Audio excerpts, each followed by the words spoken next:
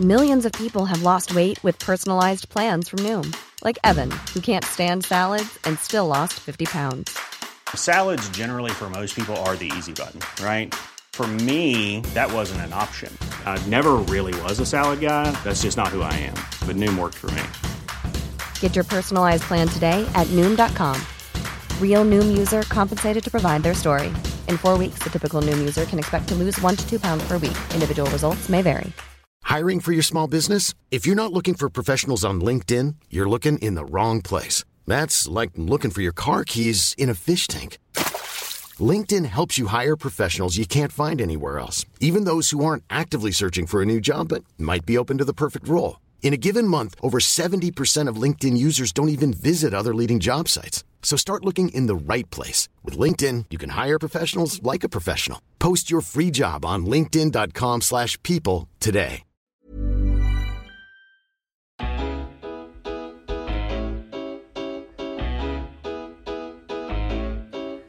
Good afternoon, everyone. Good morning, possibly good evening, good whatever, and welcome back to the Roker Report podcast, where we are recording the first Sunday night pod since the sacking of manager Jack Ross. At the time of recording this, Ross has been let go by Sunderland, and the owners are currently looking for his managerial replacement. My name's Alex, and I am joined today by 3 other fellow Roker reporters in the studio. On my right, we have Neil. How you doing, Neil? I am good, thanks. Yeah, good to be here. Yeah. How are you doing on football-wise? How are you getting on? How did you spend your Saturday without Sunderland? I've been watching more rugby than football, to be honest. Right. It's I struggle on international weekends, so I can't wait for the league action to come back. Yeah. Do you need some kind of sport just to tide you over? Any sport, really. Yeah, I'll watch anything. But looking forward to getting back into league action and hopefully with a new manager in place. Yep. And I'm also joined by Sam. How are you doing, Sam? I'm all right, mate. How are you? I'm decent, not too bad. Plodding on, just getting by. How did you spend your Saturday without Sunderland? I started off enjoying it in the morning when I didn't have to think about going to the match or watching the match. But as the day goes on, you need your intake of football, don't you? So I went on to FIFA, which was all right, but wasn't the same. Yeah, I feel like everything that we do on a Saturday at around 3 o'clock time is just a pale imitation of watching glorious League One football. Yeah. Whether it's watching a different sport or playing an e-sport, it's always You've got something. to be doing something, haven't you? Got to be doing something. And I'm also joined finally by Ant. How are you doing, Ant? I'm all right, man. How are you? Yeah, still as good as I was. Still as good as I was 10 seconds ago. What a stupid question. Mate, you're not the first person to say that, and you won't be the last. Don't worry about it. Just being polite, isn't it? Yes. Yeah, and you know what? There's nothing wrong with that. So anyway, since I've asked the other two lads the same question, I will pose it to you as well. How did you spend your Saturday? I wasn't too badly hung up on it, to be honest. I actually watched the League One match today on Sky, Coventry versus Tranmere. It was dreadful. So, yeah I think Tranmere won 1-0. Yeah, not entirely dissimilar to every other game of League One football we've watched. Yeah. Well, I mean, I want to say it is what it is, but I keep using that to justify too many things that happen in League One with Sunderland. So I'm not going to. For what it's worth, I spent yesterday watching Sunderland RCA, and that was pretty good. They got beat 6-2 by... They got hammered, didn't they? Oh, yeah, they got beat 6-2 off Whitley Bay. But, to be fair, the actual game itself, I mean, I know Sunderland RCA would be by birthright my team, but, you're effectively a neutral, so it's kind of good, just like watching quite a open-ended game of football, because it was end-to-end. It's just that the team that wasn't called Sunderland was scoring when it was their end. But anyway, yeah, so... Before we get into, obviously, the elephant in the room, which is the loss of Ross, the sacking of Jack Ross, we will have a brief chat on Sunderland's most recent game, which has hitherto not been covered on a Roker Report podcast, rather. So, that would be the Grimsby game, in which Sunderland won 3-2. So, what do we make of that game, Sam? We'll go to you first. I thought it was good.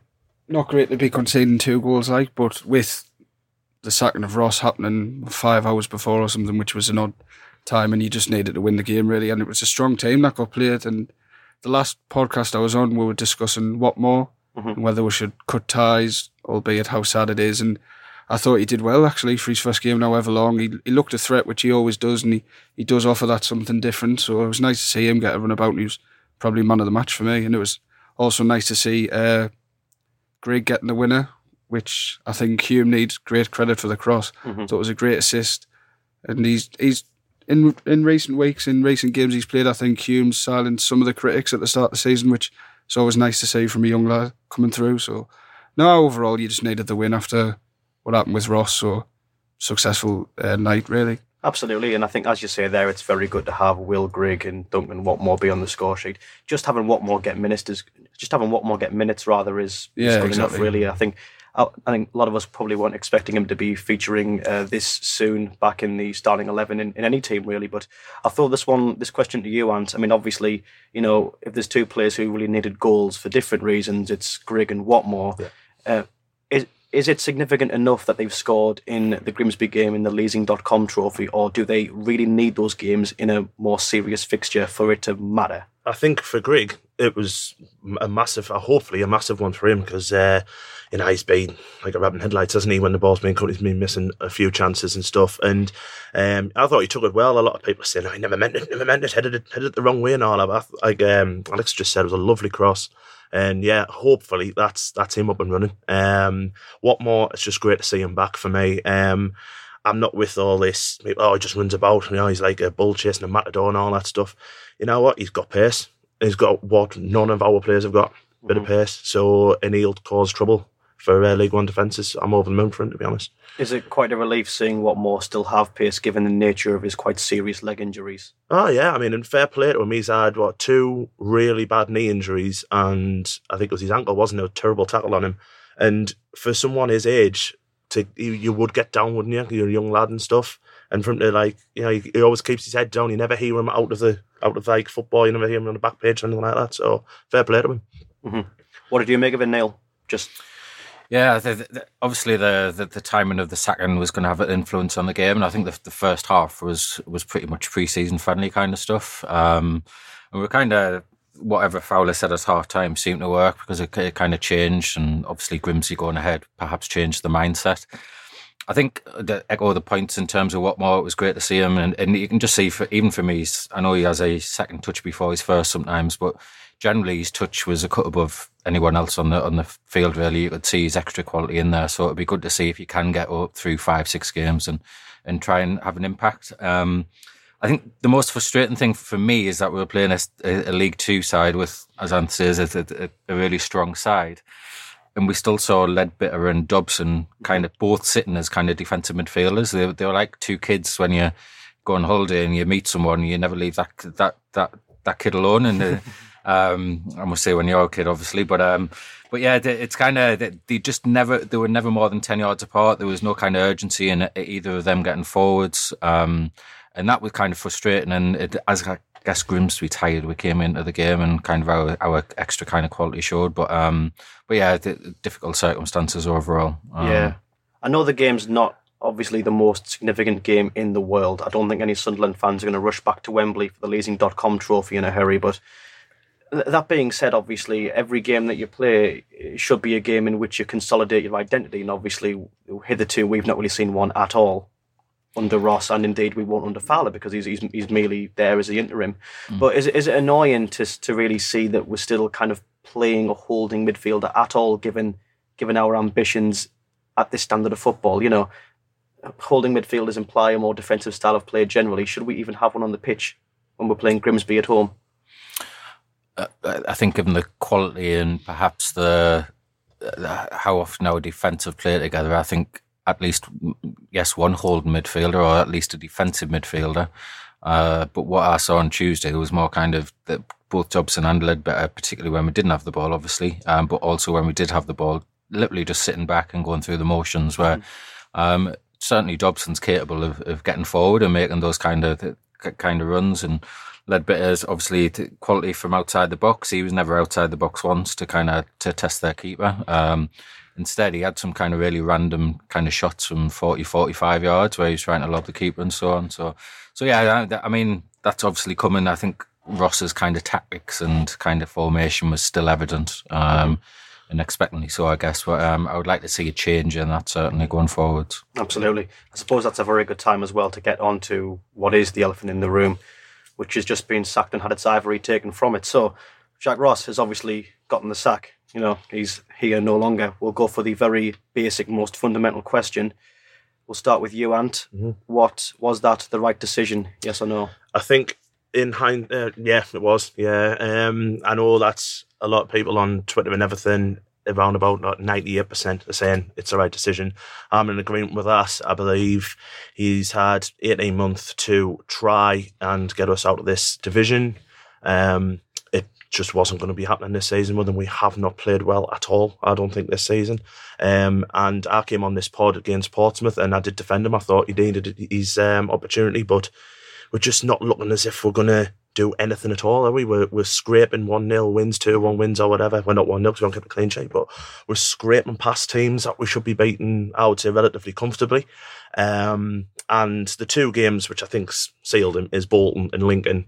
And I'm sorry, this might come foul of a guest who was on here last week, one of the journalists, I think it was Hunter. The fans, I think, are entitled to be a little bit disappointed to draw against Bolton, who'd been getting hammered all season, and to get beat off Lincoln, who were on a 5-game run without scoring a goal, I believe. So, yeah, right decision. But it'll be our fault, won't it? It'll be the fans' fault again. So. Well, I mean, when we look at the games themselves, you look at games like Rochdale, you look at games like MK Dons, and I mean, let's say, obviously you aren't going to batter every single team in the league, and we've said that before, but you would expect, wouldn't you, at least one of those games to be a 3-0 win, rather than like the edgy 2-1s where, you know, we're probably marginally the better team overall. Can you point a game out where you've actually come away thinking, we've played well today, this season? I can't. I really can't. Well, for not this season, no. I probably have to go back as far as maybe Scunthorpe last season, this time last year, when we won 3-0. I think, we totally dominated that game. Or Rochdale 4-1. But those just seem like a million years ago now. Yeah. I think the main issue, I think before we get into that, obviously we'll pose the exact same question to Sam and then to Neil respectively. So, Sam, the sacking of Ross, yes or no?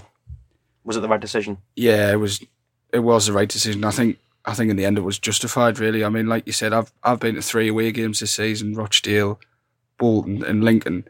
And even in the Rochdale game, you're watching it, and you're just thinking, what's the plan? And it's like at the start of the season, he tried to bring his own plan to the team with the 3 or 5 at the back, which you were thinking that's his identity. It's what worked for him in the past, and you're thinking this is his stamp on the team. And then he abandoned it after the 2 games, I think it was, which at the time was probably the right thing to do. But I don't know. You look at the Lincoln game. It was one of the worst games I've seen for a long time. We could still be playing now, and I don't think we'd score in that game. And we had 3 strikers on the pitch, but it looked like he'd lost it at the end. I mean, I think 09 played 3 different positions that game, and once you lose the fans at this club, it's very hard, as we've seen in the past, to get them back. You never want anyone to lose the job, but I think it was the right decision in the end, and we need a new style to come in and get people excited, or at the end just ultimately get the results against teams that we should be comfortably beaten. Absolutely. I think, now I don't know about you, but obviously what you said there about his sort of 3-5-2 formation, that was, I think, his attempt, as you said there, to stamp on the team, at an attempt of establishing an identity. Yeah. But as it transpired, that didn't work. And since then, did we see anything resembling a new style of play, or was it just a sort of attempt at winging it to win games? Yeah, I don't think he had the right players for what he wanted to do. Which you can look at this. Did he tell the recruitment team? Was that down to the recruitment? Who's it down to? You never really got another full story. But like you say, it does just look like winging it. I mean, against Lincoln, McGeady came on, and I doubt he's even 100% fit. And I watched players just give him the ball and then just sort of stand there thinking, right, do something. Which, to have a player like McGeady at this level is a privilege, really. But he's never gonna. He's not magic, is he? And yeah, like McGeady's like an unfit McGeady's not like a remedy to when you're playing badly, is it? Because he doesn't track back. He doesn't. No. He just gets the ball, does a bit of magic, and then hopefully we score from it. And it's like, it's a bit basic, isn't it? It's like, we'll do. Eamon will come on, he'll score. It's like that's what it felt like against Lincoln. Yeah, and he's a fantastic player. Don't get us wrong, but he's not Lionel Messi. He's not Ronaldo, is it? He's just Ian McGeady. He gave the ball away for the second goal as well, and he never looked the same since. I know he had a bit of bother with one of their fans, which I honestly think One with standard. Why Hume was struggling early on in the season was because of McGeady not getting back and helping him out. Yeah. And he's a young lad, you know what I mean? He's like just learning the game and stuff like that. And for not getting any help off an experienced player is, for me, a little bit like kind of lazy from McGeady. But I agree completely. I think in a season that you're expecting to be Denver Hume's first full season as like a senior professional footballer, you can't expect in his first game for him to be the full back and the winger rolled into one. No. I know that's what they call the wing back, but as we saw in Jack Ross's 5-3-2 amalgamation of a football style, there wasn't really such thing as an effective wing back there. There wasn't much of anything that really worked. So I think Hume was dealt a pretty bad hand from the get go, given players on the pitch and where what his tactical role was meant to be. But yeah, I don't know. It was just a mess in the end when you look at it in hindsight. But anyway, we'll go to you for the last one, Neil. So Jack Ross sacking. Was it? Yeah, I think it was always going to come. I think the timing more than anything was kind of what was up for debate, and I think obviously at National Weekend you see these kind of things happen. I wrote an article for the website during the week and looked at kind of 6 or 7 kind of key moments, and I think that the first one was the sale of Josh Maja last season, and we kind of ummed and ahed to say kind of, should we try and keep him? Should we try and sell him and keep him on loan? And essentially we cashed in on him, and I think that was we've never replaced him. I think I'm not really great for stats, but I think Wyke, McGeady, McNulty, Watmore, they combined, they haven't scored as many goals as what Maja scored at the beginning of that season. So, and I think if you take on McGeady, but I think if you include all the other ones, then combined you haven't scored as many. Yeah, and as we alluded to there, in terms of kind of McGeady and did I say McGeady? I meant McNulty. That's the one. Yeah, but you put that emphasis on McGeady, which kind of, it's too much of an emphasis, and that's kind of proved in terms of how lopsided the team's become. And I think with Ross, the main issue with me, there's these individual kind of performances, Peterborough away particularly, although albeit against a good side, but Bolton away I was there as well, and finally Lincoln as well. I think the real issue is kind of there's nothing changed from last season, and in a world where we can quantify everything, the clear point here is that kind of the team hasn't changed in terms of playing style, the results aren't changing. And if you kind of look at those results one by one, then essentially this season we've done well against the kind of bottom half sides, but whenever we come up with against a kind of top half side, that's where we kind of drop points. And I think the next 3 or 4 games we against kind of 3 or 4 sides in the top half, and had Ross been still in place and that didn't go well, then I think we could have been a lot lower than what we are now. So, but yeah, I wrote about those 6 or 7 kind of watershed moments, but I think the lack of replacement for Josh Maja so far, which is frustrating because we've got the resources and went out and spent money on Greg, but there's other kind of forwards who are doing really well, who we were linked with, Moisa and Ivan Toney at Peterborough, knocking them in all over. Exactly the kind of player that we need at the minute, and we just haven't replaced them. So I think once Maja went, that was kind of a big issue in terms of Ross's future and how everything planned out. 2 transfer windows is about to replace him, hasn't he? It hasn't happened. Yeah. Mm-hmm. I mean, I think the closest we've had so far is Mark McNulty looking like a replacement, but the issue with McNulty is that he's been quite injury prone, and he's also only on loan, so I think if you're looking both long term and short term, it doesn't really feel like it's the answer. Is there an element as well, Neil, going back to you, that Ross was just throughout his entirety of his 18 months at Sunderland just too stubborn? I think at the beginning he was. I think the fact that he ditched his 3-5-2 or 5-3-2, whatever you want to call it, at the beginning of the season, he ditched that fairly quickly. I think if he started last season at that, he would have stuck with that for perhaps another 4, 5, 6 games. Whether it's stubbornness, I think the main problem with me, and the reason why people are shouting for Keane now, we'll talk on about replacement shortly, but the type of character of Keane and McCarthy, even Mick McCarthy, for instance, the proper characters, and they bring that to the North East, and that's what the North East is about. When I've worked elsewhere in the country and abroad and so on, everyone talks about kind of character of the North East, and I think kind of Ross's big kind of downfall is that he's very professional, and kind of his leaving statement through the LMA was superb, but I just don't think the fans bought into him as a person, and that kind of put him on the back foot straight away. He did a lot of good things, and he's kind of overall, I think he did a good job, but I think he just kind of was lacking in the last kind of maybe 4 or 5 months for me. Mm-hmm. Was he maybe just? I know it's quite it seems like quite a straw man kind of term, but he was a very diplomatic person. He was very safe, to put it in its simplest terms. But maybe in League One, that isn't what you need. I mean, if you look at, one of the most successful managers currently, I know I've banged the drum for this man as manager. I'm not about to do that now, but it works as a good example. But Gareth Ainsworth is, for want of a nice term, is quite a nasty bloke. And that's probably the nicest I can put it for him as a manager, for him and his style of play. Now, he seems to be currently kicking his way to the top of League One. His Wycombe team are doing very, very well. Whereas I think everything that Jack Ross has done at Sunderland, he's done with his hands in his pockets, quite literally, with a cardigan on. And again, these sound like straw man points. These sound like quite like ad hominem arguments, but ultimately, how successful can you be if you're very polite and diplomatic? His style of play would always allow opposition teams to get into more dangerous areas when we let off them. We're quite a polite team. Is that perhaps, I'll go to you, Sam, is that perhaps another one of his failings, that maybe sometimes his style of football wasn't as aggressive as it needed to be? I think so, yeah. It started, I started seeing this point towards the end of last season. You could see it on the pitch. I mean, I hear cheating and play acting or whatever, but every team we play, it seems, waste time, go down for fouls, take throw-ins, 10 yards up the pitch, drives me dad insane. But we never seem to do that. We never seem to surround the ref.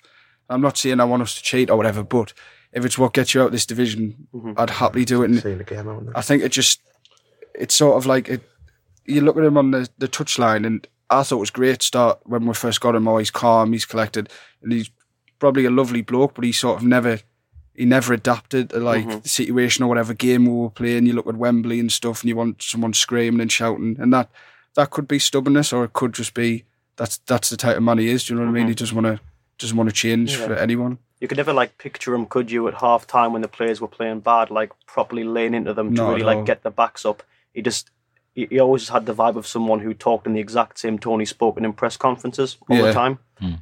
Yeah, and again, the last thing I want to do is start to have little digs here and there, for anything more than just a petty sort of throwaway joke. But ultimately, those little things, those little character traits do kind of add up and make a persona. And ultimately, that persona was not someone, as we said there, that the Sunderland fans generally identify with. But anyway, I feel like I said there, we've ripped into him enough, to put it bluntly. I mean, sadly, it's been very much justified because the football's not been acceptable, quite frankly. But, there were good times with Ross. And, I think if we're going to go from being miseries to happy clappers in one fell swoop, can we recall the good times under Jack Ross? I'll start with you, and we'll start in reverse order. We'll start with you, Neil. Happiest memory watching Jack Ross's Sunderland? I think going to Wembley, it was my little boy's first time at Wembley. I think let's not forget, if we'd won those two games at Wembley, he'd be almost kind of hero status now. So that's the kind of fine lines of football, really. I think the kind of outstanding moments. I enjoyed Rochdale last season. The Honeyman winner for me, it kind of stands out off the top of my head. I think the key thing with Ross, and we talk about other managers perhaps in more favourable manner, but I think that calmness and assurance was needed at the time. And kind of 18 months is a long time in football, and I think it's maybe just kind of now time to move past that. We've kind of stabilised the club on and off the field, and I think it's just time for someone else. But yeah, probably Rochdale away. Again, I had my little boy with us as well, which was nice. And maybe that's part of the problem. There's not that many kind of standout moments, perhaps, in terms of when you think of Ross. Whereas if you saw a manager running down the touchline after a last-minute winner and so on, then that maybe kind of sticks in your head a little bit more, and the kind of character come out. And kind of one last comment before we move on, but when Chris Coleman was here, for all his record was really poor, I listened to his press conferences. I wanted to kind of be there when they started, and I was interested in what he had to say, because he was an engaging character. And I think with Ross, he just wasn't that kind of engaging character that's kind of that we need. Yeah. Sam, what about you? Completely agree, really. You've got to see the two Wembley trips to get there in the first place, albeit won them by playoffs. It tends to be an achievement. One game that stands out particularly might be a bit of a controversial one because it was a 0-0, but we were talking before about we didn't really show much fight on the pitch or anything, but I thought Portsmouth away in the second leg, thought it was a great performance from everyone, particularly Ledbetter after just finding out that his mum had died, and I thought that was a great performance from Ross. It looked like the players were really together and they really wanted it, and then that was to get to Wembley, which is another weekend out for the fans. Really, sadly, they didn't end the way we wanted them to. But like Neil said, he was a penalty shootout and 45 minutes away from 2 trophies and a promotion. Yeah. So, and he'll always be thinking that, and it must be agonising. it must be hard. Like, yeah. From his perspective, he must just think like if the wind was just blowing the right way, or if maybe you look at the fine margins of both the games. Let's say that shot Leadbitter had in like the 18th minute at Wembley. Let's say that goes in, right, and it's 2-0, and then suddenly Charlton's heads are properly down, and they're suddenly mortified at being battered at Wembley in 20 minutes, and we'll go on to win.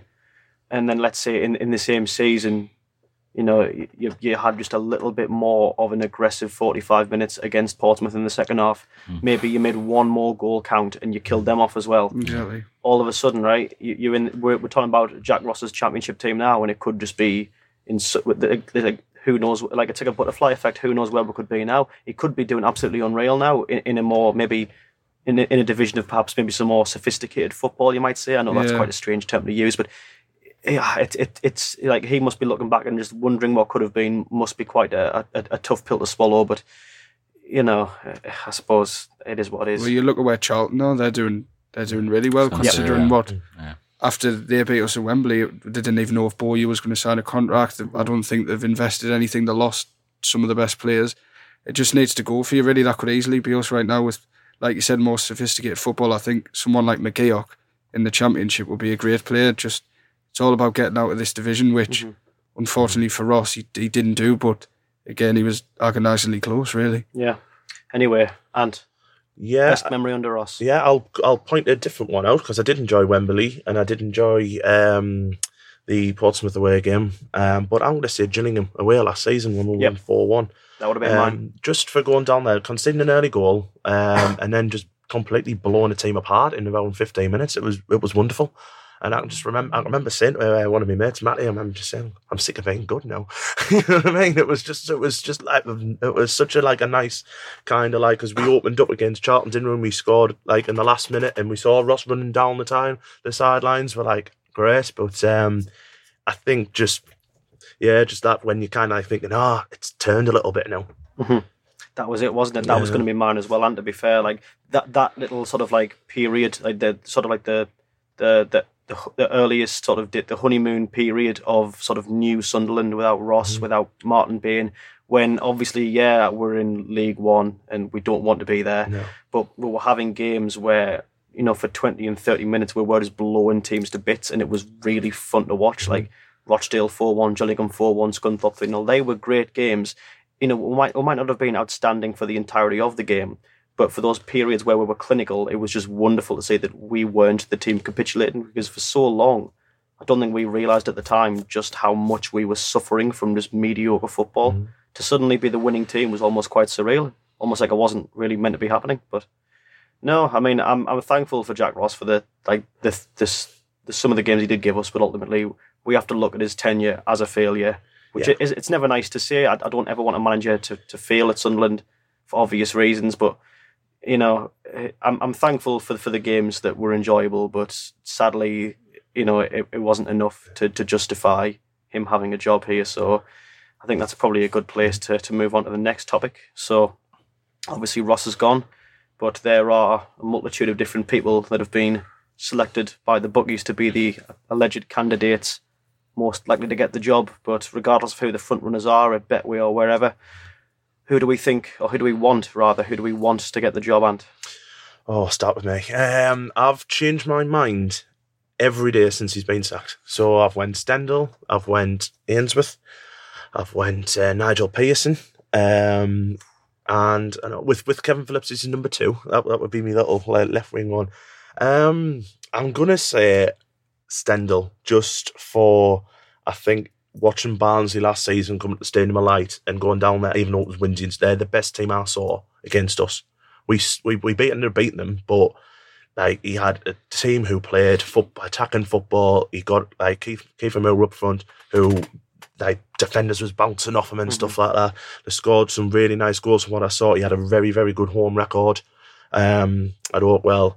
And I do think at Barnsley he's been very unfairly treated. They'll have sold all the players from under him and stuff.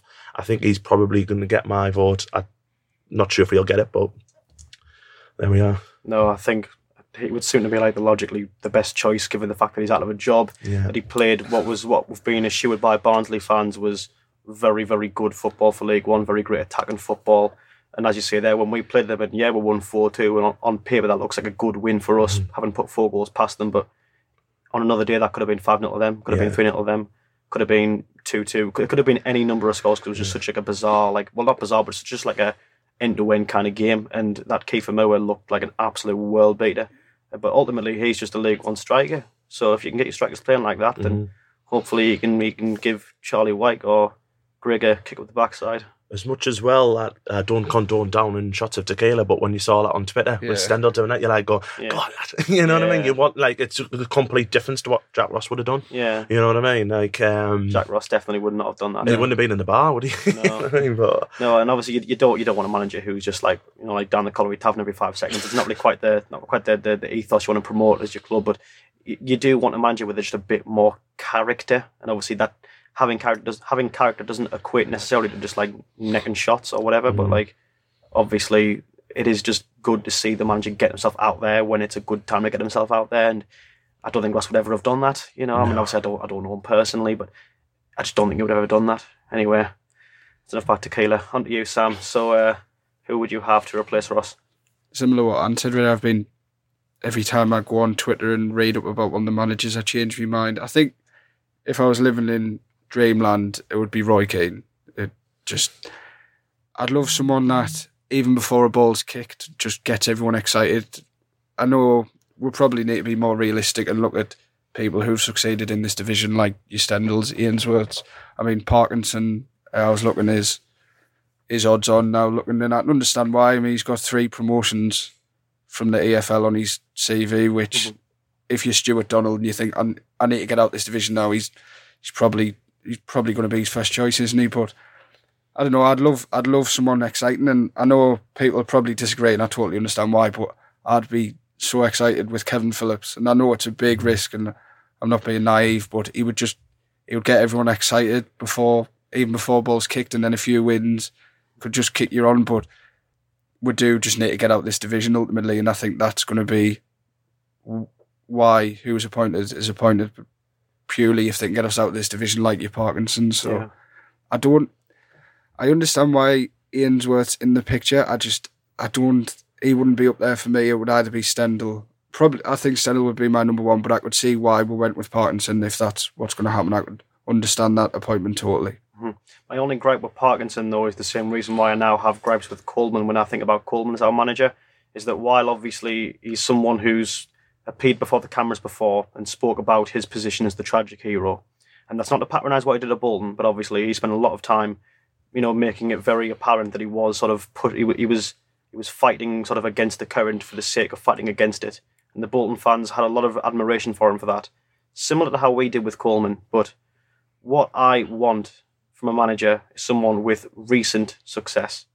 Sadly, the issue with Parkinson is that he is most recently known as being the tragic hero, the gallant loser of Bolton, who were in a massive situation, and similar to Coleman, he was having a hard time getting out of it. But ultimately, he was just part of a losing team for a long time, and I just think that is the opposite of momentum. We want someone like Stendhal, someone who was recently fired a team out of League One in emphatic style. What we don't want is someone, in my opinion, regardless of credentials, who has just had to just sit with, the collapse of a football club and just experience loss after loss. It's just not the kind of person we want to bring to establish a culture and ethos around. A manager is the centerpiece of your bridge when you're building a club's identity and style and culture. If you bring in someone who's used to excessive, degrading and humiliating losses, it doesn't sit well. It doesn't sit right with me. Not after Coleman. I just think we should learn that lesson. Yeah, no, I know what you mean, and I think we're obviously going to get behind whatever manager comes in on, because it would be pointless not to. But I think it would be best to get someone in that is going to get people pumped straight away, rather than give him time, see what he does, because that's all we've had with Ross. Even for a year, people saying give him time. This isn't his team. I just don't want to fall down the same trap of saying, or if he wins, right, happy, and then one defeat and everyone's in meltdown again. Do you know what I mean? So that's why I think Pearson with Kevin Phillips as his number 2 would be great, because people would see a manager like Pearson, who I do think's a bit strange, but he gets results, and then you'd see Kevin Phillips, and it would bring the nostalgia back, and it would stop people just jumping down the throat at a 1-1 draw ultimately. Yeah, I think my only issue with Pearson is just because I don't like him. No, I don't like him as a person. Like, I'm not a fan of him. Like, no. But the thing is, if the thing is right, though, we can say all we want now how we don't like him. But if he comes in and he starts winning games, I'd love I think we're suddenly going to start liking him, aren't we? Yeah. You know, if suddenly we're in the automatics come December, then I think we are very much going to like Nigel Pearson, irrespective of the fact that he's calling journalists ostriches and pinning down players by the neck if they're injured when they're injured on the floor. I mean, he's been very out of order. Like, there's certainly no doubt about that. But ultimately, within reason, a manager can justify a checkered past by winning games. Again within reason. But anyhow, on to you, Neil, for the last one. So we've had as the front runner, you would say Pearson, and with Phillips as number 2 was your main one, Sam. Yeah, and you're currently sat on Stendhal. Today I'm Stendhal, but this is going out tomorrow, isn't it? So tomorrow I'll be somebody else. Right, so don't quote us on that. At the time of recording this, Ant is Stendhal, but tomorrow you can be very well assured there's going to be Steve McLaren. So anyway, be someone from Calexico in California or something like that. You know what I mean? It will change. Why not? Got to be someone. Anyway, Neil. Yeah, this might be a bit controversial, but I've got to the point where I don't really care who's next. I think if you look at the candidates that have been mentioned, the front runners, if you like, and Stendhal's and Ainsworth's and so on, I think we're at the point as a football club with relatively kind of tight financial controls, it seems, still, and for the foreseeable future. I think there's only a certain calibre of manager that we can attract. So whether it's Cook, whether it's Ainsworth, whether it's Parkinson, they've all got the pros and cons. And whether it's someone more nostalgic such as Keane or Phillips, again, they've all got the pros and cons. And I think whoever comes in, we just need to get on with it and kind of, yes, they'll have good things about them. Yes, they'll have bad things about them, whether it's their win-loss ratio or whatever.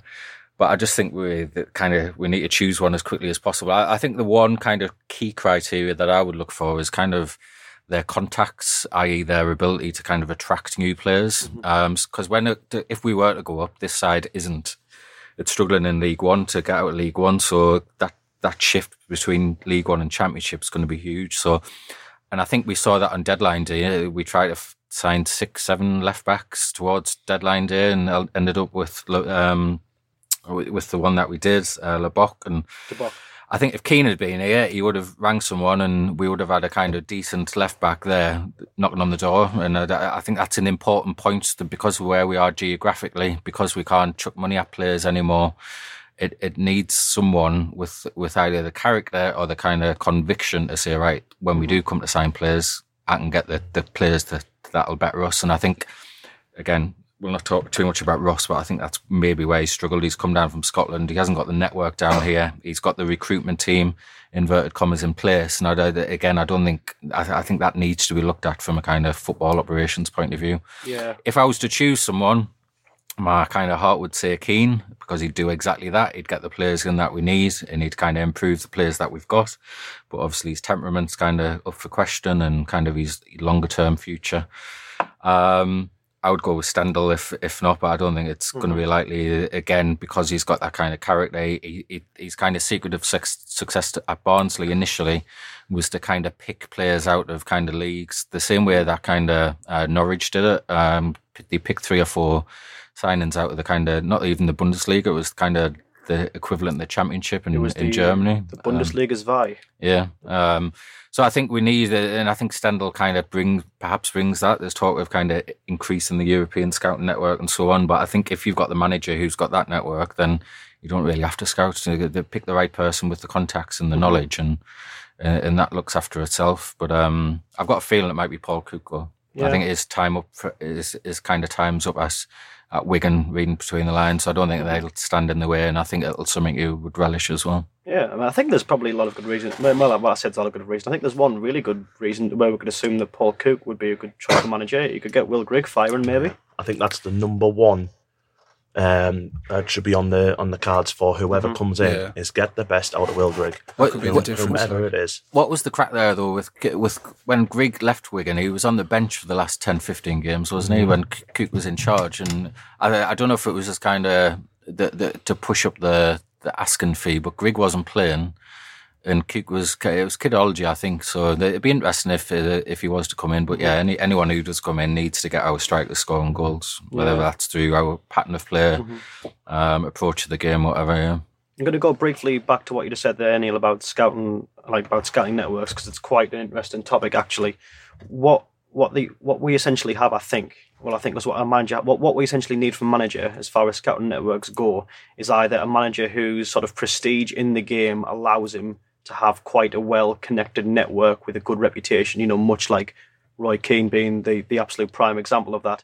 Or you have someone like, say, like Stendhal, who can tap into the German market and perhaps find you some players there, like many other very successful Championship managers have done. If you look at Wagner or managers of the like who've gone into, say, the Bundesliga's via, and they've pulled out some really good players who've played in the Championship as if it was a lower standard that they can compete in better. I don't think it's unreasonable to assume that you could do the same for League One with perhaps some of the players who, aren't maybe at quite the standard of those pushing for the Premier League. But equally, did we not think that was possibly a thing that Ross had going for him as well? I mean, he got us McLaughlin, McGeoch and Ozturk from that division. And it wasn't particularly terrible business by any stretch, I don't think, if you look at those three players, but none of them have made the difference to get us out of League One, have they? They haven't. Certainly, I mean, McGeoch looks a very good player in a certain style of football. I think the problem with him is that he's played too deep, and he can do that job, but he can also his range of forward passing is good as well. I think what coming in, if I was a new manager, obviously I'm not going to be ever. But what I would like to see is kind of a director of football in place to so as manager, you go to your director of football and say, these are my needs. Go and find and make sure the player fits within the culture of the football club, and you and the recruitment team go and find those. I don't really care who it is. The manager may give them a list of players, but essentially, and then the director of football works with the recruitment team and brings that kind of player in. And we talk about kind of philosophies and cultures and how we want this identities and so on. And that's how Norwich have created their team and their identity now. They've got a really good director of football in place, experience at what he does. And with Farke and the recruitment team, they've brought kind of players in from all over the world. They've got lucky to an aspect with Pukki hitting form in the similar kind of way Phillips did for us. But I think that kind of is to take the pressure off the manager, so the manager can focus on the players that we've got and improve them. Get the director of football and the recruitment team to focus on kind of going out, and wherever that is, whether it's Scotland, Germany, wherever, to kind of find that those kind of players that we need that kind of fit into the culture of the club, as opposed to your Didier Ndongs and Dillabodjis who couldn't have been any further away from the culture of the club. Yeah, who were extremely randomly shoehorned in by Moyes, of course. Yeah. But, thankfully, that is a lifetime ago, so we don't have to sort of, for everyone's sanity, we don't have to go into that. We can steer around that and we'll all be okay. We're going to talk about current events, which are thankfully a bit more peachy than that was. But do you think we've been limited, Neil, sort of so far by our perhaps limited scouting, our limited sort of like scout roster? Do you think that's been quite a profound issue with recruitment? I think so. Yeah. I don't think it's the culture isn't one of go out and find players that we can nurture and make better and make the team better in the meantime. And then perhaps, I don't care if we became a selling club, as long as we're a better club and we're a better team. If that's the way we need to do it, that's the way we need to do it. And that's the vast majority of football clubs these days. They kind of realise that either academies or kind of going and finding the right players and selling them on at a great profit. I don't care if that's the way we are, but it's better than having no identity at all in terms of what we're trying to do now.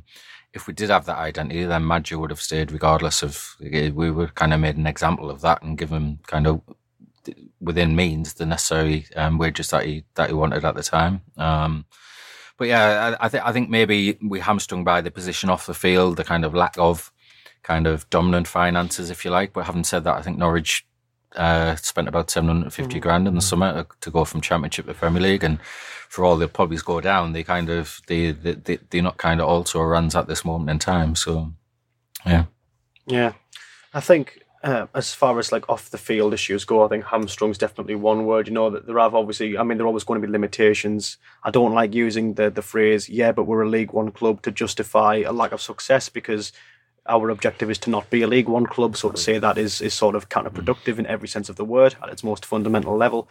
But like, obviously off the field, there have been limitations that I think have led to us not doing what we want to do, and things like the director of football model, for example, or just perhaps someone with a more just like innately superior network themselves as a manager could just see us make the difference that we need. But I think that's probably a good time to segue into the next section. And obviously, as far as off the field scenarios go, as far as the higher staff, the backroom staff, the people behind the scenes go, it has been quite a controversial few days, moments for the Sunderland fans as of recent on social media, etc. But we'll try and steer clear of that for the time being. Takeover rumours. What do we feel about that at the moment? How do we just feel in general, Sam? It's the unknown, isn't it? That's what I think's getting everyone, so to speak. The lack of communication. I don't know how far the communication could go. You don't want people to come out and get in bother for what they say, but it's the fact that we thought we were so close, and I think we probably were so close, and then suddenly weeks go by and further on, and then wording gets changed to investment, and then sort of strange announcement that there's going to be an announcement. So the announcement was slightly pointless, but it was more about we can't really invest. There's no point investing now because we can't spend anything in League One, sort of is what I saw. But I think it's more the unknown and the fact that everyone thought it was done, really, didn't they? And then we're no further on and probably further back weeks and months later, really. I think that's what's getting on everyone's nerves, really. Mm-hmm. And? Yeah, for me, it kind of thinks, because sometimes Donald's coming out and saying, right, he's been on this podcast before and said, right, we have got like a budget brilliant for League One. We don't need to spend any money to get out of League One. And then he seems to be spending every day looking for investment. So come out with a clear point. Either we need investment in, or we can cope this season. It's obvious that we can't cope this season. We haven't signed anyone for any money bar George Dobson. And you look at the signings that we have made, they're not as good as the lads who left.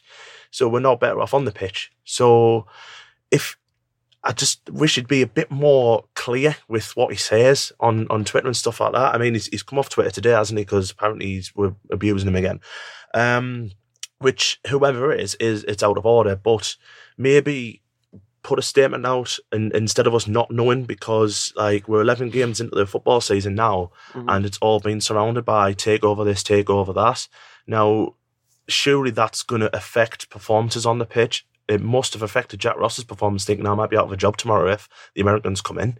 You know what I mean? And it's just like really like the unclear thing about it. And we just really want a bit of clarity on it. And I just wish they'd just come out with just a statement, whether it's on, whether it's off. There we go. And then we can move on instead of not knowing all the time. Do you think the ambiguity of the situation is a big cause for, let's say, people getting annoyed on social media? Do you think people sort of like outbursts are popping up because they just want some answers? Yeah, I do. And into it, I mean, personal abuse is wrong. Given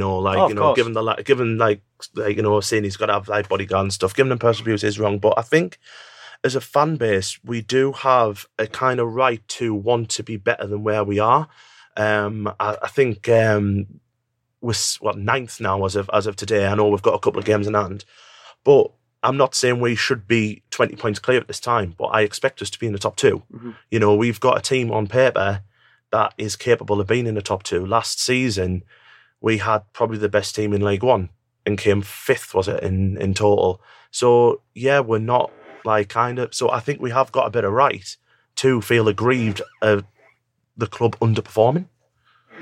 I know. I totally understand where you're coming from, and I think the issue that we've had in recent times, this season more so than any other, because I think the sort of the general sort of tirade on social media, and I don't really like dedicating any large parts of a podcast to talking about Twitter or Facebook, because I want to talk about football. At the end of the day, I don't want to talk about social media and people having arguments on the internet, because I just think it's a bit sad. Yeah. But regardless, I think what you tend to have is that people are having, let's say, tirades on social media, on the internet, because what we have had for the duration of the season is a team that is, I would say not considerably, but noticeably and slightly underperformed and underachieved.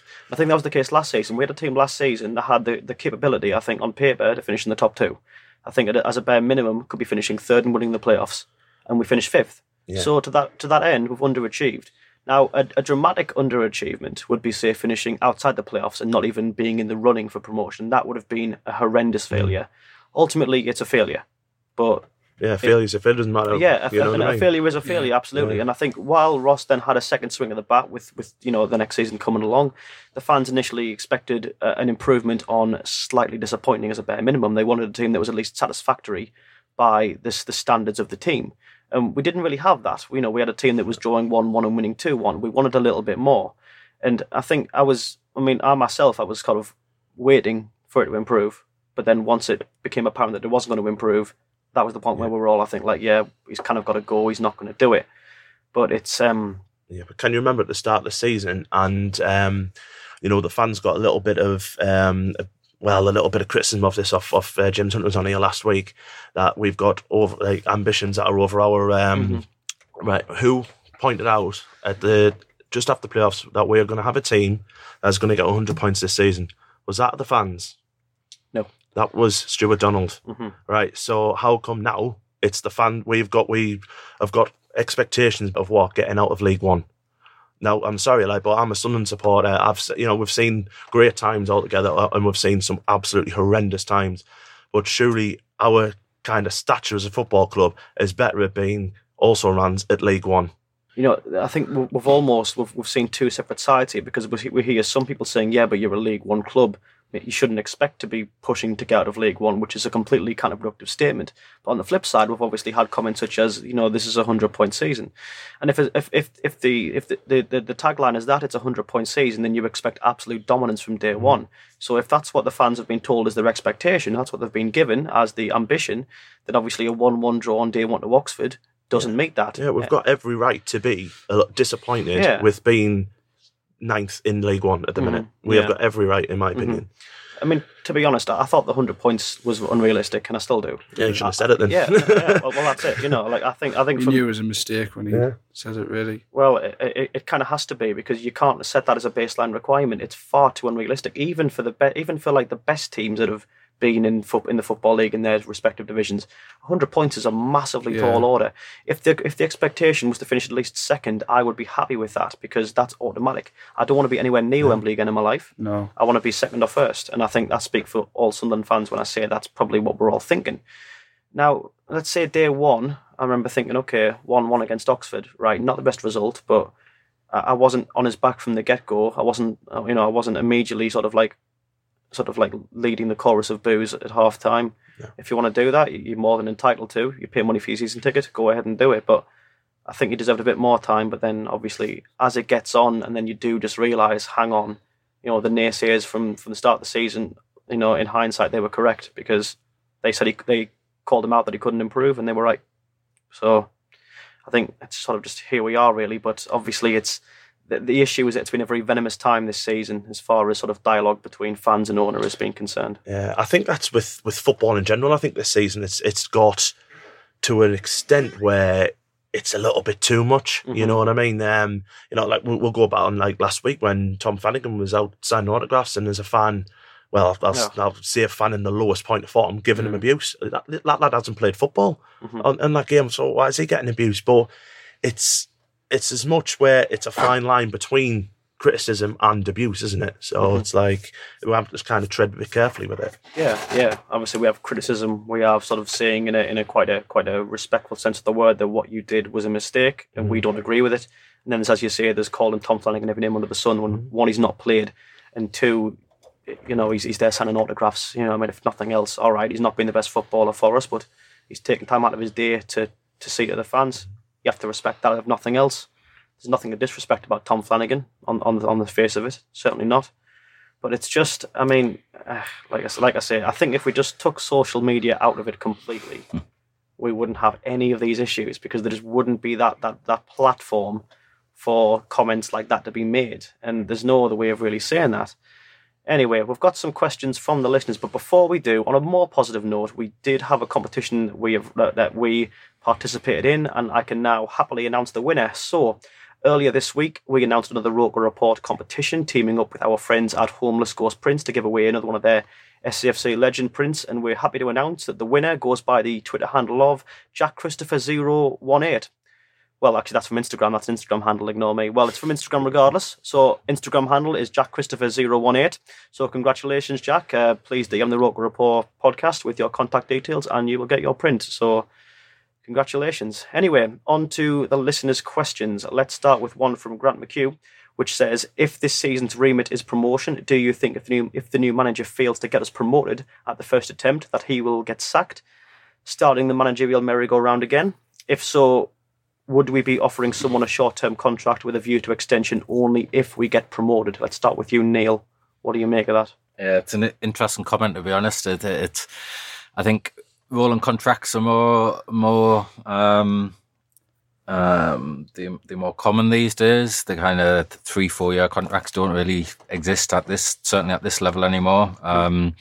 I think if you're looking for one of them kind of up and coming managers such as Ainsworth and Stendhal, Ainsworth's not going to walk away from Wickham on a kind of end of season till the end of season contract, or a rolling contract, if you like. It's a good point to make. I think what we've talked about, Ross, is results, i.e. end results, but also performances and identity and culture as well. And if heaven forbids we don't go up this season, but we've got a better identity and we've got a better kind of formula for the future, then I don't necessarily see why you would have to sack another manager at that point. But yeah, it's a fine line. It's a really good question, actually, in terms of kind of how long this next manager gets and kind of what is deemed as success. Mm-hmm. And I think the key thing is not to quantify what success is in terms of. I remember in 1998, that maybe too young for some of the listeners, but Niall Quinn came out straight after and said, right, we'll get promoted next season. He didn't say we'll get 100 points or 105 points as we ended up getting. He said we'll get promoted. And I think what's happened with that 100-point prediction is that kind of Jack Ross has always had that kind of sign on his head, basically, that target on his head, that if we kind of dip below that expectation, then he was always going to be in trouble. So yeah, I think whoever the new manager is, he'll probably just get a 2-year contract, I would have thought, similar to kind of what Ross got. But I don't necessarily think we'd need to sack that manager if we were kind of were to fail to go up. But it depends on kind of what else is going on, really. Is the risk now, though, Neil, of fan restlessness, similar to the one that we saw at the start of this season, when obviously we were expecting to see improvement on last season but didn't immediately, hence why we had boos on 45 minutes? If, for example, the new manager comes in and he doesn't get off to a good start, is he in bother from day one? Possibly. Again, I think it depends on kind of who that manager is and how he goes about his job in the first 4 weeks. I think he needs some time. So if there's kind of a few 1-1 draws or a defeat or two in the first 4 or 5 games, I think we need to accept that and kind of try and buy into the overall philosophy of whoever that person is. The bigger the character, the easier it would be, I would suggest, because the character kind of shines through the kind of the issues, the bad, the worse at times, if you like. So the likes of Phillips is going to get a lot longer than the likes of Phil Parkinson, for instance, as Twitter polls suggest. And I'm not seeing Twitter polls as kind of gospel, but yeah, if Phillips lost his first 3 or 4 games, we'd still think he's a bit of a legend. And whereas if Parkinson comes in, he'll be needing bodyguards himself, I would suggest. And never mind Stuart Donald. So yeah, really good question. But yeah, we'll see how it goes. Mm-hmm. I think with someone like Phillips or Keane, someone who's already endeared themselves to the fans, I think maybe out of, if nothing else, if out of fear of them not sort of validating the legacy, we would want to rally around them because we'd just want them to succeed. You know, I mean, it's the same kind of blind faith that the Mags attributed to Rafa. I mean, hopefully, I'd like us to see maybe a bit more of the bigger picture than them, which isn't really saying much, of course, because, you know, we all know what the Mags are like. But, you know, if we had a manager who we would want to rally around because something about them just made them sort of like a necessary sort of figure as a Sunderland icon, like Phillips or Keane, then we would want to get around them, and I think then that would do something to quell the restlessness that's going to be there. I mean, speaking of that, you know, like obviously it's been an issue, but I'll go to you here, Sam. This is just something that I've just been on my mind now. We've had obviously fan restlessness understandably, because we still haven't improved. And that couldn't continue if we didn't improve under a new manager that perhaps isn't as a prominent a figure as others. Now, we had that, or we would have had that probably if we'd lost to Charlton first day of last season. We had that in the Championship because we were losing in the Premier League, and we had that in the Premier League because we were finding ourselves in another relegation battle. There is a consistent level of disappointment that we are used to as Sunderland fans. Because of that, is there a consistent level of restlessness that is always going to be there no matter what we are currently doing? Yeah, you've got a point, really. I think whoever takes the job, I think they'll be advised they need to have thick skin. I mean, unless it's the two, like you say, Keane or Phillips, because people, well, we want every manager to do well, but you sort of feel like you know them. Do you know what I mean? You're rooting for them almost. But no, I know what you're saying, and whoever comes in should be aware that if they come in and don't win for the first 5 games or something, it's gonna be like they've been here 5 years and they haven't done anything, because that's under Ross. You always felt like, even when we won 5 games in a row and we beat the likes of Burnley, you felt like he was one draw away from getting the sack or being put under pressure. So because he was towing the line of just like being slightly disappointing, and it only took one extra loss to make him a disappointment and get the sack. You felt like it was coming with Ross, really, because it was always looming around him like that. But I think as fans, I don't like people saying, like people have said in the past, we're arrogant and we think we have a God-given right to be out of League One. But at the end of the day, what's wrong with thinking we shouldn't be in League One? Because realistically, we should not be in League One, and we've fallen very quickly from the Premier League, which is where we should be, to this division. So, and we've got it's not like we haven't got the financial back, and it's not like we're in the same boat as Bolton. We shouldn't be in this league. So as fans, although sometimes I do think we expect too much, we're not going to batter every team, every game, do you know what I mean? But that's why I feel the next manager, or even like I said about Pearson, if you had Phillips as his number 2, I'd like it to hit home with the fans and feel like, right, this is someone we can get behind for the next 5 years, do you know what I mean? And not just, right, see how he's doing after a month, because I feel like that's all we've had for as long as I remember, really. I mean, unless you go back to the likes of O'Neill, and even then, you just never feel like we have a stability, and I think that's what we need, and I think that's what Stuart will be looking for, really, stability and someone the fans can really get behind. Yeah, I think that while Grant, with the initial question, raised an interesting point that it could be an idea to offer someone a short-term contract with a view to extending it if they get promoted. I think what you're running a risk there is of continuing just the sheer lack of identity, because nothing screams. Nothing screams like club identity crisis like a short-term contract with a manager. Because what you're essentially saying there is, okay, this is going to roll on if you do well, but already are we sceptical that you're not going to do well? At least offering a 2-year contract, you're saying that, look, okay, we've got you tied down to something here. Rather you're tying yourself down to something here. You've strapped yourself on the Sunderland Zeppelin. It's up to you to steer it. If you don't give manager that much of an incentive to join the club in the first place, then I think what you're saying from the get-go is that, this is going to be hard. The fans are going to be on your back if it doesn't go well. And initially, the contract implies that we don't trust you enough. It'd be far better off just putting a caretaker in if they're going to do that till the end of the season. Yeah, exactly. Yeah. I think that's where we mentioned the role of director of football before. I think if you are going to have this churn of managers, then that's where that role becomes really important, because it's almost his or her responsibility to kind of set that culture. So if a manager does leave, the manager coming in understands what the culture is and therefore runs with that culture. If they don't get the job. So I think in a time where football contracts in general are shorter, I think the importance of that role going forwards, and I think it's like 17 out of 20 Premier League clubs now have that director of football role in place, or football operations, or whatever it is. So disclaimer from that role, I don't think Roberto Di Fanti was a director of football. I think he was an agent who kind of talked himself into a kind of way of earning money into a football club. So if any listeners are out there thinking we don't want that kind of model again, I'm not talking about a Di Fanti, I'm talking about a properly qualified director of football to come in. Mm-hmm. Yeah. So we'll go on to another question now from L. Watson 73, which is, considering how bad this week has been, do you now think the decision to postpone the Fleetwood game was the correct decision? Also, what are your thoughts on Joey Barton's comments? Now, I've not heard those comments, so I can't say for myself. Like, I don't I rather than sort of like being moth to a flame with whenever Barton pipes up, I just kind of leave him because I just I dislike him that much that I don't even care what he has to say about us.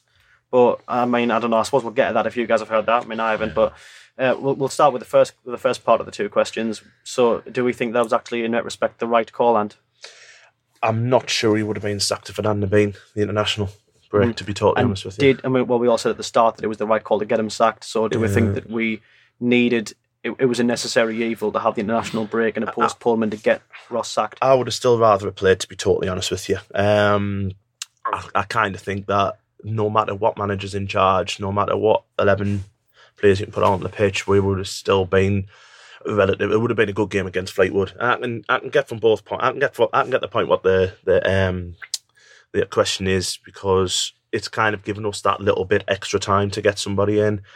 But we're kind of nowhere close to even a point. And had it been they'd got somebody in straight away once Ross had been sacked, we could have been ready for Fleetwood, which is also another side of that. But I'd have still rather played. I'd rather just have the points on the board than having to play catch up.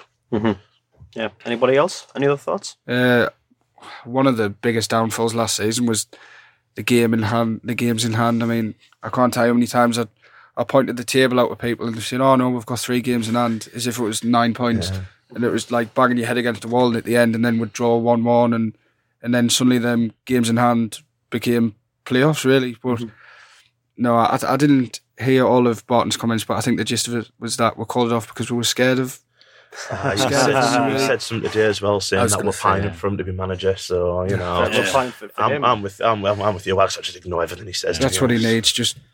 He's like an annoying little brother, isn't he? Just ignore him. I can't help but think, because I think didn't Ross come out and he was fairly vocal in that he wanted to play the game. I can't help but think this is a conspiracy theory that actually Donald knew this was going to happen over this, so kind of maybe overruled that decision. Having said that, Ross did say that I think it was 3 out of his back 5 from the Sheffield? No, from one game. I think the 3 out of the back 5 had played some kind of role. So if we were to lose that, then that was maybe a little bit upheaval. But I think the main thing as football fans, we just don't want any match to be postponed or delayed, or kind of, because we look forward to it all week. And I had tickets for the sports bar. I was absolutely devastated. Yeah, that is an absolute wound. That cold Tuesday night in November now as well. So look forward to that. Yeah, I think Barton came out today and said that something along the lines of kind of Sunderland fans pined for his kind of they look forward to him coming and stuff, so we can give him grief and stuff. And I think with the likes of Barton, you've just got to kind of let that go over your head. And I'd love for Sunderland fans not to even acknowledge Joey Barton come November, and if we acknowledge and boo him, then that's what he wants. He's the pantomime villain, really, isn't he? And he needs to remember that he's at Fleetwood. I can put on record. Yeah. I mean, obviously, I could put on record for the. I've never in my life claimed to be the voice of the Sunderland fans, but I'm going to for the next 10 seconds just to say that I don't think any Sunderland fan has ever pined for Joey Barton in any sense of the word. So, I mean, obviously, everything Joey Barton says, and thanks for enlightening me on his comments. I'm glad I didn't read them directly. Thanks for taking that bullet for me, lads. But ultimately, Joey Barton has always and always will exist just to try and wind people up. Like, he's never in his life made like a substantive comment that's had any sort of like deeper, real, truthful meaning to it. You've only got to look as far back as, let's say, like the amount of sort of like times he's run his mouth over the years, either as a player or as a manager against Sunderland. And still, when I look at him, I don't see like the same sort of like wry smirk he gives in interviews. I see the terrified man who was having the shadow of Dixon Atu, who stood over him in 2007, looking like he'd rather be anywhere else than on a football pitch. That's what when I think of Joey Barton, I think of the time he almost got shinned by Atu. I think devil's advocate, if I was a Fleetwood player and them initial kind of when he came out and said, of course they're scared of us, that would make me feel pretty good. And if I was a Fleetwood supporter, that would make me feel pretty proud of it. So I think he's come out. It's kidology at the end of the day. I think from kind of motivating his players and his supporters and getting his club behind him, then that's something that, again, we're talking about Jack Ross again, but that's something he didn't do. He didn't rally. There wasn't a war cry, whereas Barton's obviously using that tenacity and he's kind of slightly weird kind of personality to to kind of get people's back up. And the man's been uttering the same Scouse war cry for the past 10 years. You know, he's I mean, you know, to his credit, if nothing else, I'm sure he's very good at galvanising the fan base and the players, because he's got a very nasty attitude that bodes very well at the standard of football. So he suits League One, doesn't he? Oh yeah, to that end, I'm sure he'll sit it down to the ground. And the fact of the matter is that if he wasn't a Newcastle player, we'd think, oh, maybe we need that kind of character. Yeah. He'd be my choice for manager on Tuesday. But it's fair to be totally honest with you. Could be, irrespective of his mag background. But anyway, let's move on from Joey Barton. Thank God. So we have one more question from Mac and Pyro, who says, will this uncertainty around the next appointment and the ongoing takeover/investment lead to some of our squad looking for moves in January to a more stable club? McLaughlin still hasn't signed a deal, and a number of players joined on a 2-year deal. How much convincing will they need to sign an extension with the club? We'll go to you, Neil, for that one. Christ, I haven't really looked that far ahead in terms of January transfer deadline and so on. I haven't thought about it. Yeah, I think if the cup run tells us anything, it tells us that the squad is fairly together, and whether they would get together for Jack Ross, the professionals, so I'd expect them to be together for anyone else who came in. I think the vast majority, and I mean the vast majority, are they should be kind of proud to be at a club this big, whether it's in League One, Championship, or whatever, and they maybe need to look at the Madges, the Zorros, and kind of see what else is on offer if they were to leave. McLaughlin, I could, from a geographical point of view, if you got a decent kind of move back to Scotland, then I could understand that. But anyone else, if they don't want to play for this football club, then get yourself away, lads. That would be my philosophy, and there will be plenty, again, if we get the right manager, and there'll be plenty of lads who do want to play for the football club. So I don't think that this is instability kind of, the manager will be fixed fairly quickly. The instability off the field, I can see why that may kind of upset a few players. But if they don't want to be here, then see you later. We're not in the Premier League here. We're not kind of challenging for anything. So if you don't want to play for this club in League One, then we certainly don't need that kind of player anyway. So no, you need nothing else than baseline loyalty in League One, don't you? You know, we'll see if the mercenary kind of persona when we're back in the Premier League in the year 2050. But until then, we'll just sort of, you know, I would rather have some maybe more genuine figures at the club. But, you know, just saying what you're saying there, Neil, it's making me wonder. I mean, I don't think there are any players, you know, that if we were to say lose one player in January and I didn't know who it was going to be, I wouldn't be that concerned wondering who it's going to be. But if looking out on the pitch, did that look like a team that players want to leave? You know, you look at like Luke O'Nien, who's running around, you know, like, and he's loving it here. You look at Jordan Willis, who's turned down Championship teams to come here. Mark McNulty turned down a Championship team to come here. They all want to be here. Mm-hmm. So I have no worries at all for any of them wanting to leave. The McLaughlin thing, if he wants to go, you know, if that's affecting his performances, which it could be, if he wants to leave in January, jog on. You know what I mean? We've got a steady number 2, Lee Burge, who really possibly will be playing against Wickham the way McLaughlin's been playing. And any of the other ones, I'm with you. I probably wouldn't cry if any of them left, really. No. I think Willis is probably the one player who I'd be upset if he left. Obviously, given that he's just signed, he's not going to be leaving. But the majority of them as well, where they're going to go. There's no one really who's going to improve. Possibly O'Nien, I was going to say O'Nien, would go to a higher level. But everyone else, you're just going to go to the League One club. Mm-hmm. And, you know, not to sound like high and mighty, we're probably the biggest club in that division. Yeah, why would you go anywhere else? So where are you going to go? No, if League One's currently your level, then I mean, let's be honest, right? Like the lads we've got, the canny lads, and they're not daft. You know, they'll see, you know, as much as we can, they can see the potential at Sunderland. You know, if you are part of a winning team, they might be sat there thinking now, wherever they are, look, if the right gaffer comes in and he gets us playing in a system that is effective and works and gets the fans' bums off the seats, then suddenly we are looking next season at promotion. We're looking at what could well be a 40,000 capacity, a 40,000 strong attendance if we're doing well in the Championship. You know, honestly, like the potential would seem limitless to them. That's not to belittle them, but that's just to say that O'Nien was at Wickham before, and you know, Wickham's push for the Championship might be the most success they see in the next 30 years. Okay, and again, that's going to sound like it's derogatory, but that's just generally how it goes for the size and stature of clubs. Yeah, it's a Sunderland Football Club. At the end of the day, you know, it's not Wickham. It's not.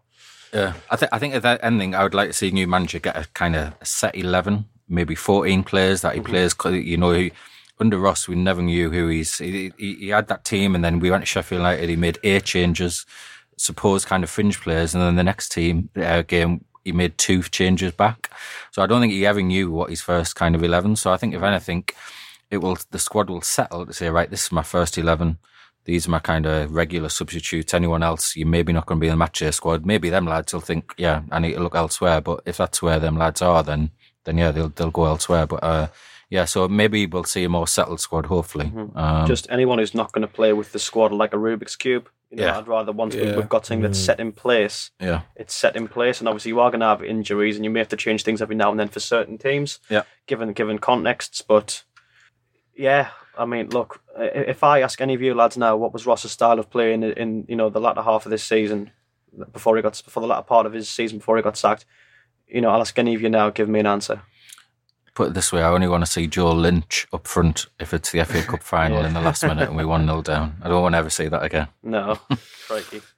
No, I won't be satisfied as a Sunderland fan until we get a recreation of Alan Mozturk's goal that he scored for Hearts. Still waiting for that, aren't we? Edge of the seat stuff.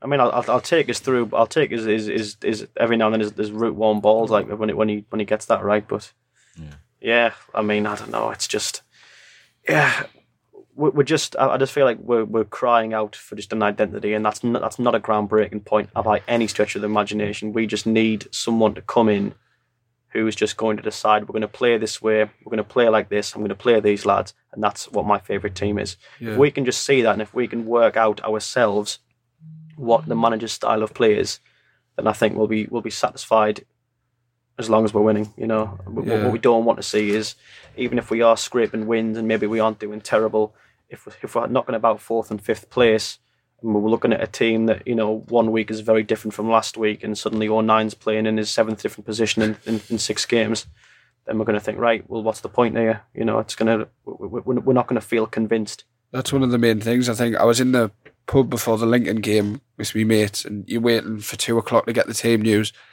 and I feel like every time I've got team news this season, even going back to last, you're always a bit confused.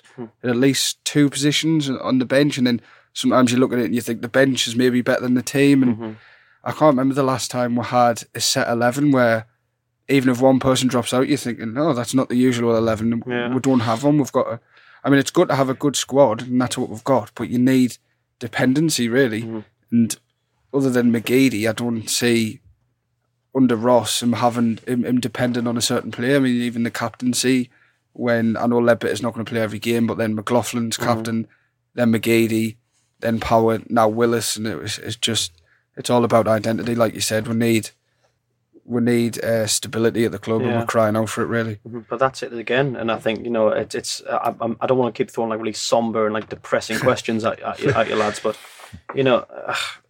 just as I say, have you seen an identity under Ross? To which you would say no. This isn't a yes or no question, but when was the last time you saw an identity? You can say no if you want. Silence.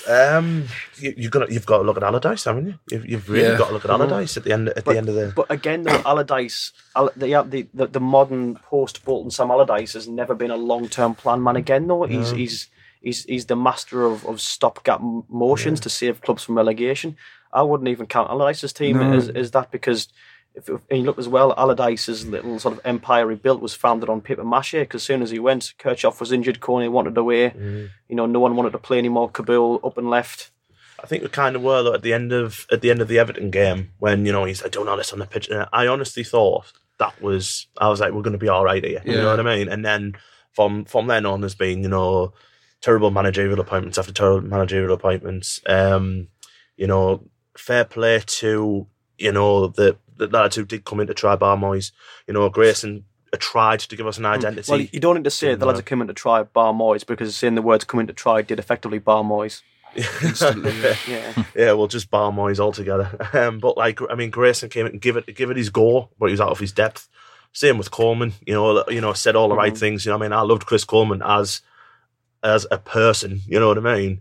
But his managerial tactics weren't great. And then you look at Jack Ross, who kind of is very, very clever man. You see his tactics on the BBC. He's got like a little article on there, and he's a very clever man. but he's got no style. You know, his style was, what was it? You know, we're sat here 18 months into his tenure, haven't got a clue what to say about it. Yeah, go on, Neil. Sorry, I was just going to say, I think in terms of culture, identity, kind of, that takes time, and it takes stability, and most importantly, it takes resources as well. And I don't think the basket case that Sunderland has been for nigh on a decade now, all those things haven't been in place. The managers haven't been here long enough. As Ant says, Allardyce was the closest it got, but he was here for a number of months before he ran off for the England job. So I think if we are to get a culture and identity, then I think fans and everyone inside, outside the club need to remember that's going to take a long time to kind of get that. That's not going to be an overnight thing. So even if the new manager comes in and does well, there's still lots of work to do and on the pitch and off the pitch in that respect. So yeah.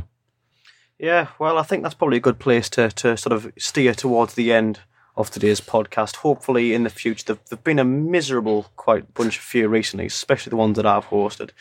I'm afraid I can't apologise because I haven't had enough to be positive about. But anyway, before we end off, we have two things that are more positive notes. Well, one that is a more positive note and a second that we're going to end on, which will hopefully be a more positive note. Can we give a quick shout out to the Sunderland ladies team who dispatched Barnsley 1-0, being the only Sunderland team in recent memory to keep a clean sheet. So well done, lasses. It's nice to have some good news to talk about. So thank you very much for that. So we'll have our predictions. We'll go around the table and get our predictions for the Wycombe game coming up. So we'll start with you, Ant. What we'll do is with the predictions is just give me what you think will be a brief synopsis of the game and a full-time score. Well, it's not going to be a classic. I think, to be honest, I think whoever does come in this week, that is the worst possible game to be given. Wycombe away.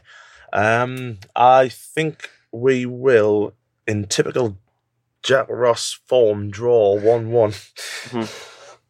Yeah, the spectre of Jack Ross. Horrible 1-1. Yeah, it's such a difficult game, isn't it? They're unbeaten at home all season. There's such a horrible side to watch. To be fair play to Ainsworth, that's his remit to do, and he does it brilliantly. And they are an absolute set of shithouses, to be honest. But yeah, I think it'll be 1-1. I'm going to go up for Maguire to score worldy and Akin Fenwick to score in the last minute and do his silly celebration. God, that's an awful... It's awful, isn't it? What an awful prediction that is. You can leave now if you want. That's horrendous. Yeah. Anyway, so much for this being a more positive note. Sam, you're up next. Currently trying to get that out of my head, but I'm having flashbacks to last season, and I don't even have any words to describe the game last season. It was... It's like something out of Green Street in the end, but... Is that Marcus Bean still playing for them? He should be in prison, probably. Can someone please give him one now? Take him out. I don't like to see players get injured, but that was just such a disgusting tackle on Watmore. Can someone do that? Yeah. Max Howard, take the red card. We'll probably get it rescinded anyway. I know. Anyway. I don't know. I'm going to have to say what comes off the top of my head because it could be literally anything. Because obviously we don't know. We could have their manager by the time, but I don't want to say it, but I do think 1-1, which I think would be a decent result, which is a scary thing to say, but yeah, I think one's each, and hopefully we equalise rather than your prediction. I said I think we'll take the lead and then they'll score in the last minute. Yeah, which is so have we both got to leave now? Yeah, no, we'll be alone together. I hope we equalise in the last minute then, so it feels like a win rather than one of the worst defeats ever. Anyway, Neil, you're up. I'm going to end with some positivity here. It's 72 minutes gone and John McLaughlin's keeping a clean sheet. Scotland are winning 5-0.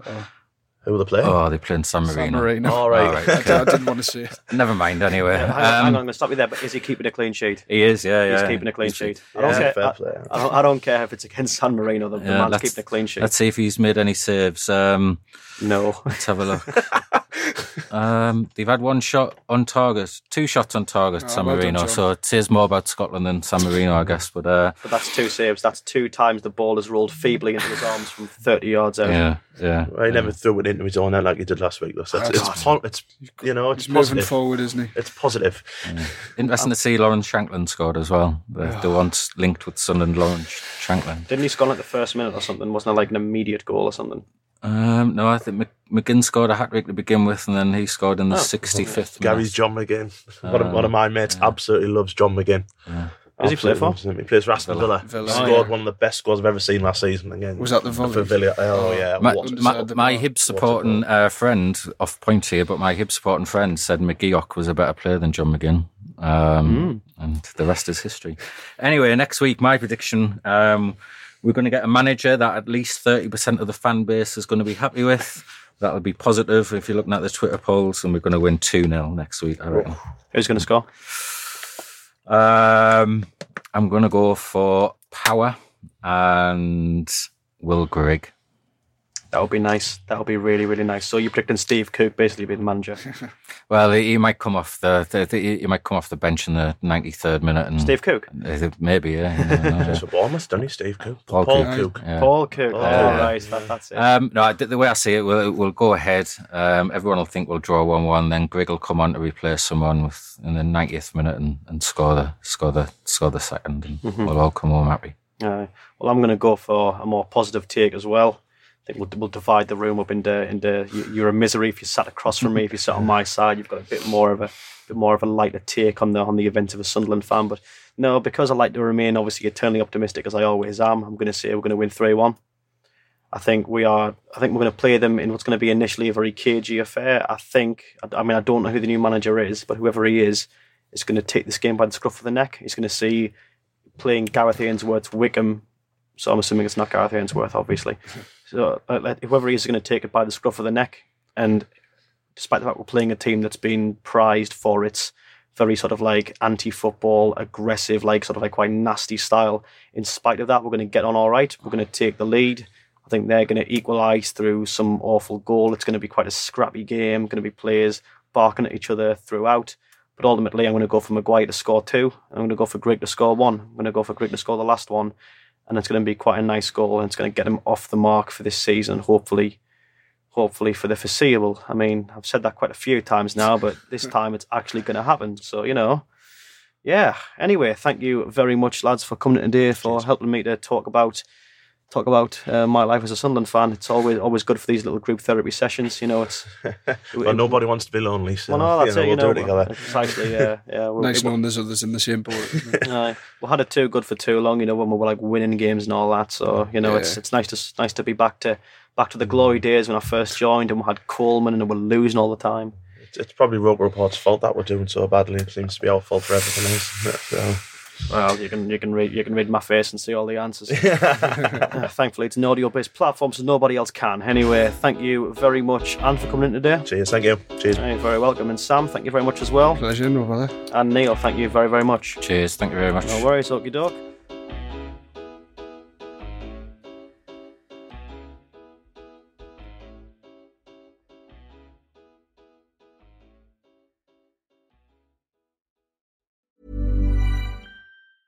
Hey, it's Danny Pellegrino from Everything Iconic.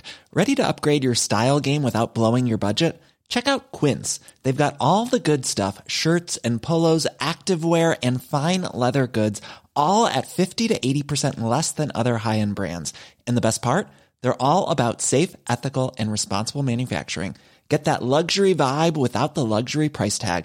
Hit up quince.com/upgrade for free shipping and 365-day returns on your next order. That's quince.com/upgrade.